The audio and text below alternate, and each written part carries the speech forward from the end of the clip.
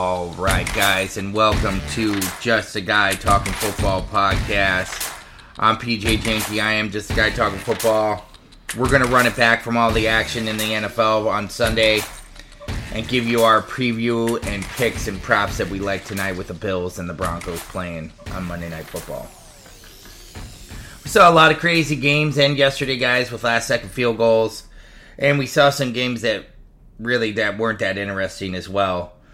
One of the games that wasn't really that interesting that I'll give a quick take on is Indy and New England playing in Germany. That was the one that we all woke up to very early in the morning. It's always great to have NFL action on early in the morning, but when it's a boring game, it's just kind of like, oh, okay, well, it's just on in the background, I guess.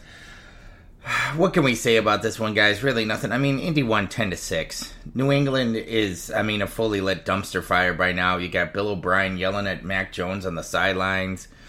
You know, they're replacing him with Bailey Zappi on the last drive, and Bailey Zappi throws a really bad interception. I don't know what to say about the Patriots, but it's going to be big-time reset, reboot time in there. I mean, Indy, you end up winning the game, but once again, Gardner Minshew had another turnover, which is just a weekly thing. I don't really have anything else to say. New England's a dumpster fire, and Indy was just lucky enough to be playing New England to win. Okay, moving right along, we had Tennessee visit the Tampa Bay Buccaneers. We saw Tampa Bay beat this one down 20-6. Tennessee started off good, drove the field, with a field goal, picked off Baker Mayfield right away, and then it just kind of went downhill after that. I mean, we saw Will Levis attempt 39 pass attempts for 199 yards and an interception, and Derrick Henry only run the ball 11 times. That's got to change, Tennessee. I'm all for Will Levis being in there. I'm all for this spark of the Will Levis in the offense. But you got to run the football to get things going. You can't have the kid drop back 39 times. You just can't. I mean, you got to get this going so that Will Levis has a chance with some play action, some other things. And you guys were doing that the first couple games. So maybe they'll go back to it. Maybe it was just the way the Buccaneers were playing. I mean, the defense came to play today for the Buccaneers. 4 sacks, 12 QB hits. So they had Levis a little bit confused back there, but really, Tennessee, to help out your rookie guy, you've got Derrick Henry. Let him bruise up that defense a little bit to free up some things with Levis. All right, one of the most exciting games in the morning was the Cleveland Browns visiting the Baltimore Ravens. Wild game, guys, wild game. Cleveland did not look good at first in this game either. Did not. I mean, Watson got picked off the first drive, which got ran back for a pick six. And I mean, really, at halftime, it was very much felt like Baltimore's in commanding lead at 17-9. I mean, Cleveland couldn't even get in the end zone. But then things started changing in the second half. And we saw Cleveland just methodically just start working it down. And we saw Cleveland's offense start to free up a little bit. We saw their passing game start to get going. And that's the thing, man. With Baltimore, just was not looking like that same team as they did in the first half, really, in my opinion. And they just didn't run the ball as well as they usually do. They had 107 yards on the ground, but man, it just didn't feel like that Baltimore kind of offense, especially in the second half. And then you saw Lamar Jackson get picked off twice, and then, Cleveland returned the favor and ran one of them back for a pick six. Of course, it made me a little nervous for Cleveland when they ran it back for a pick six and they missed the extra point. So basically, Baltimore's in the lead, 31-30. But they couldn't hold on to it. Cleveland ended up with the last drive, 63 yards, took 4 minutes and 55 seconds off the clock, kicked that last-second field goal, and ended up winning 33-31. So that was a wild game for that AFC North matchup. Now, we're going to move on to another great game in the morning that, what can I say other than the Dobbs era has cometh. We saw Josh Dobbs go off in this game for Minnesota, and they won 27-19.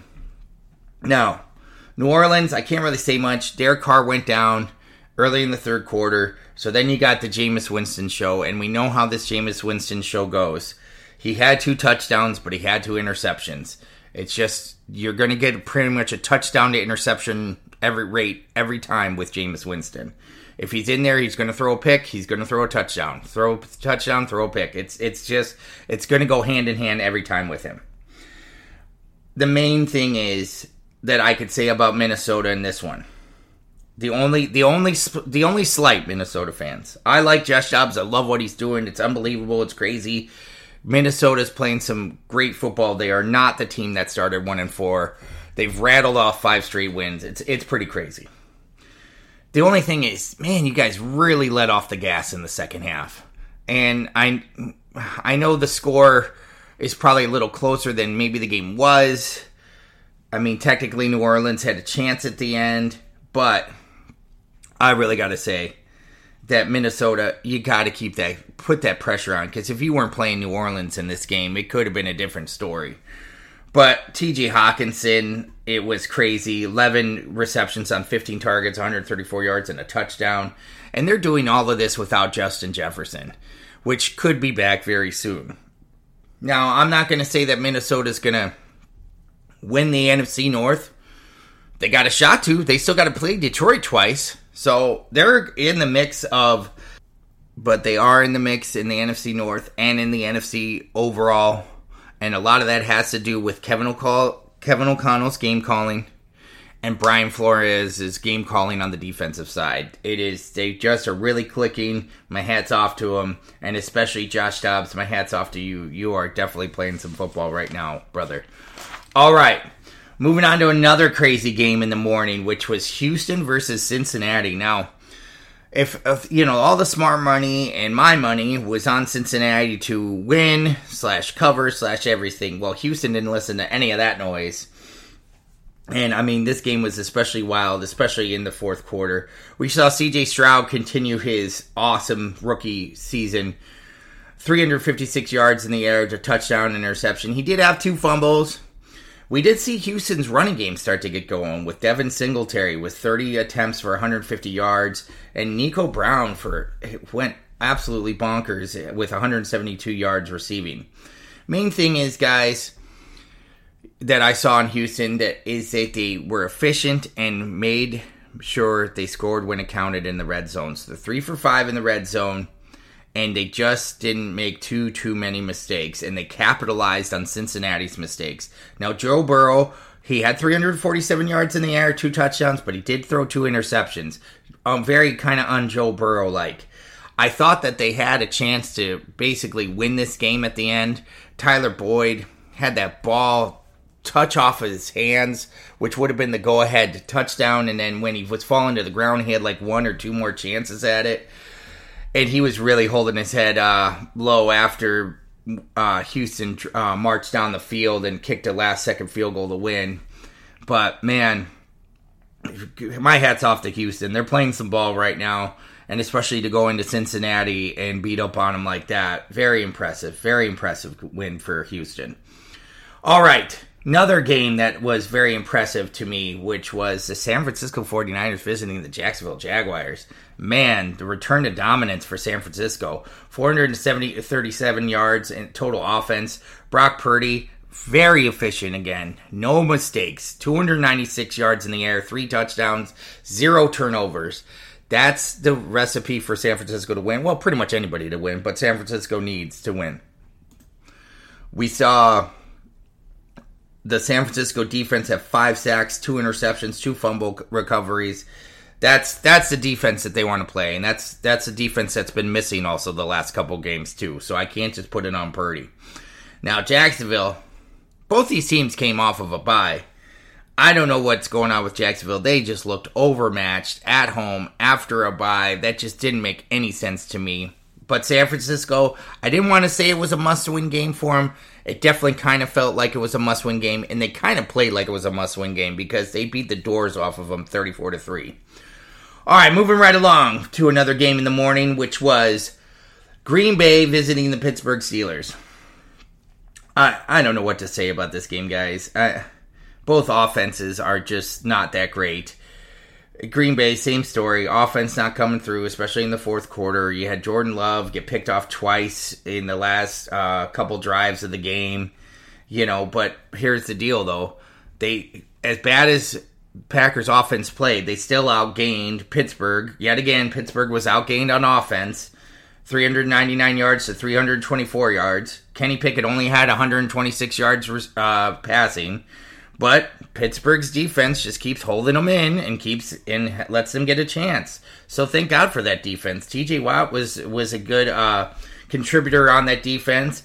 The one thing that I will give credit to on Pittsburgh on this one, guys, is their running game is starting to kind of get going again. Najee Harris had 82 yards on the ground and a touchdown.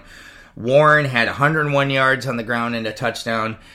That's Pittsburgh Steelers football. Running the football and defense. Of course, that's what we all know, but I'm just saying, if this defense can't pull it out of their butt every time, the offense might have to score some more points to win, and I just don't know if that's going to happen with Kenny Pickett.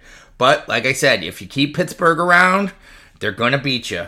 So, let's go on to the afternoon games. We saw the Atlanta Falcons visiting the Arizona Cardinals. And hey guys, like I told you, watch out for those Cardinals when Kyler Murray gets back.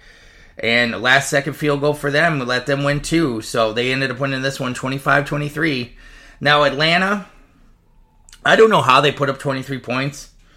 They only had 94 yards of passing in the whole game. I mean, I don't even know if they had 200 yards complete on offense overall. Bijan had 95 yards on the ground, but it was not a great showing for Atlanta's offense. Taylor Heineke did go down, so we saw Desmond Ridder go back in. Atlanta's defense couldn't hold Kyler back. They drove the field 55 yards with like 52 seconds left and finished off the game. So, kind of the way I thought it would be. Kyler provided some spark for Arizona. I mean, you definitely saw their pass game go up with 249 yards from Kyler. And you started to see the offense come alive again. I'm not going to say that they're making a huge amount of noise, but it's pretty much what I suspected. Arizona is a pesky team, and they play some competitive football. All right, moving on to another exciting game for the day, which was Detroit Lions visiting the Los Angeles Chargers. Another last-second field goal to win this one. Now, this game did not go the way I thought it would. I thought this would be a defensive struggle a little bit. I knew the offense would put up some points, but I thought under all the way. Well, both these teams said, heck with it on defense. We don't even want to get any sacks. Because 0 sacks from both teams, by the way, guys. They just decided to put up offense. We saw Jared Goff, 333 yards in the air, 2 touchdowns. Justin Herbert, 323 yards in the air and 4 touchdowns. Main thing is, guys, Detroit got the ball after Chargers tied it up, and they took 3 minutes and 34 seconds off the clock, drove about 53 yards, and just kicked a field goal and called the game. That was it. I mean, it was a crazy offensive output for everything. But the main thing is that we saw was Detroit's offense can score and can score at will. Little concerned about the defensive output from Detroit, but they've got the Bears next week, so I'm sure their defense will get right back on track.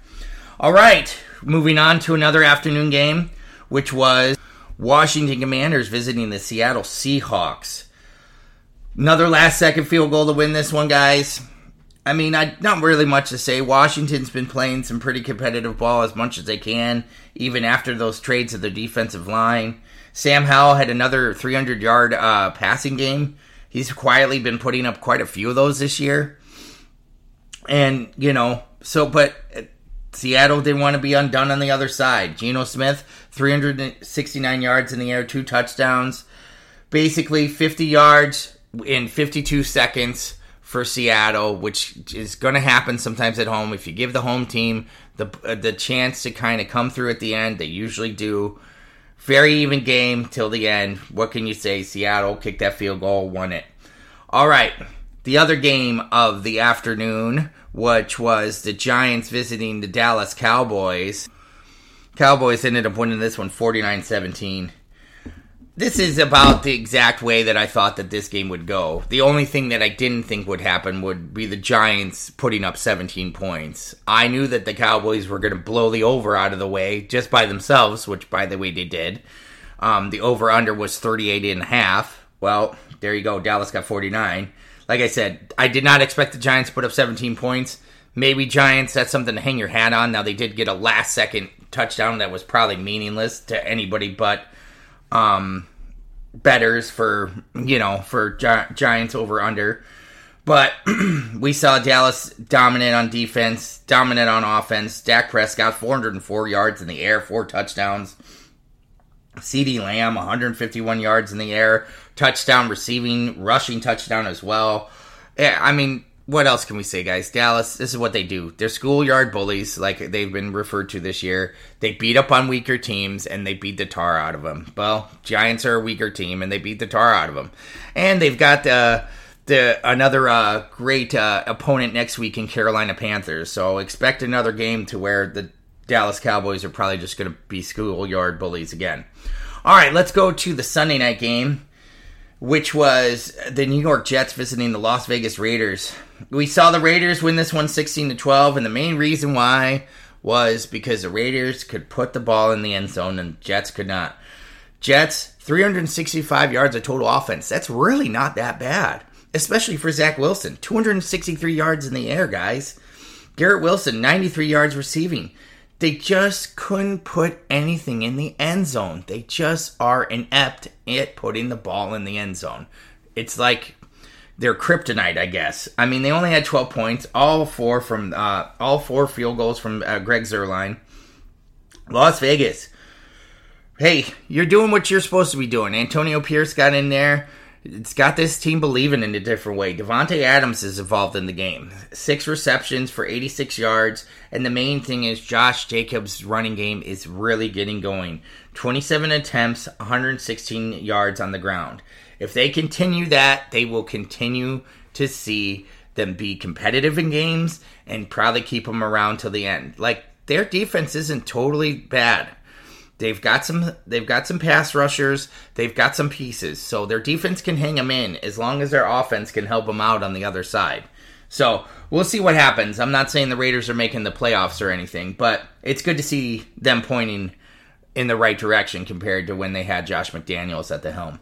All right, guys, here we go. Tonight, we got Buffalo Bills hosting the Denver Broncos. I like the Bills to win this one, guys. But for some odd reason, don't ask me why, I keep going back and forth. I could see this being a blowout for the Bills. Now I'm going to take Denver +7. I think Denver, when we get some stupid last touchdown or something, they'll be down by like 10 or something, and they'll get some stupid last touchdown or whatever. They'll be down by 12 and only lose by like 4-5. So I do like the under in this game of 47. I think we're all expecting a big offensive output from Buffalo. I think Denver's gotten its defense figured out a little bit better than it has in the past.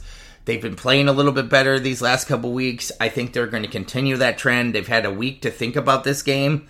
So, like I said, Denver, I think, will keep it a little bit closer than people expect. Buffalo will be victorious at the end. So, moneyline Buffalo, Denver +7, under 47. Okay, props I like tonight. All right. I like Russell Wilson over 1.5 touchdowns passing. That's +160. I just think that he'll probably have one touchdown early and then he'll have a late touchdown to go. I like Josh Allen to pass in this game big time. So I'm taking the over of 275.5 yards passing. That's at +105. Okay? I think he's going to have a 300-yard game in this game. Dalton Kincaid, alternate receiving yards, 60+. That's at +100. He's been very involved in the passing game lately. I am taking that one by itself, and also I'm going to put that in a parlay. As well, Stephon Diggs, 80 yards receiving. You could probably go higher. I just don't know how the ball's going to be spread out. 80 is a good round number. It's at -165. I think that's still pretty good money, and I'm going to put that in my parlay. So if I take the 4 things that I said, Wilson over 1.5 yards touchdown, Josh Allen over 276 yards, Dalton Kincaid 60+, Stephon Diggs 80+. That's +750 for a parlay. 4-leg parlay. Parlay them, book it. I think it's going to happen. I think Josh Allen's going to be passing a lot in this game, and Diggs and Kincaid are going to be catching a lot, and I do expect Russell Wilson to throw 2 touchdowns. All right, guys, there you go. There's our show. Monday, run it back. Tomorrow, we're going to do the Tuesday post-Week 10 power rankings, and we'll run it back from this game and see how we did. But for right now, guys, that's all from Just a Guy Talking Football podcast with BJ Janke, and I'm out.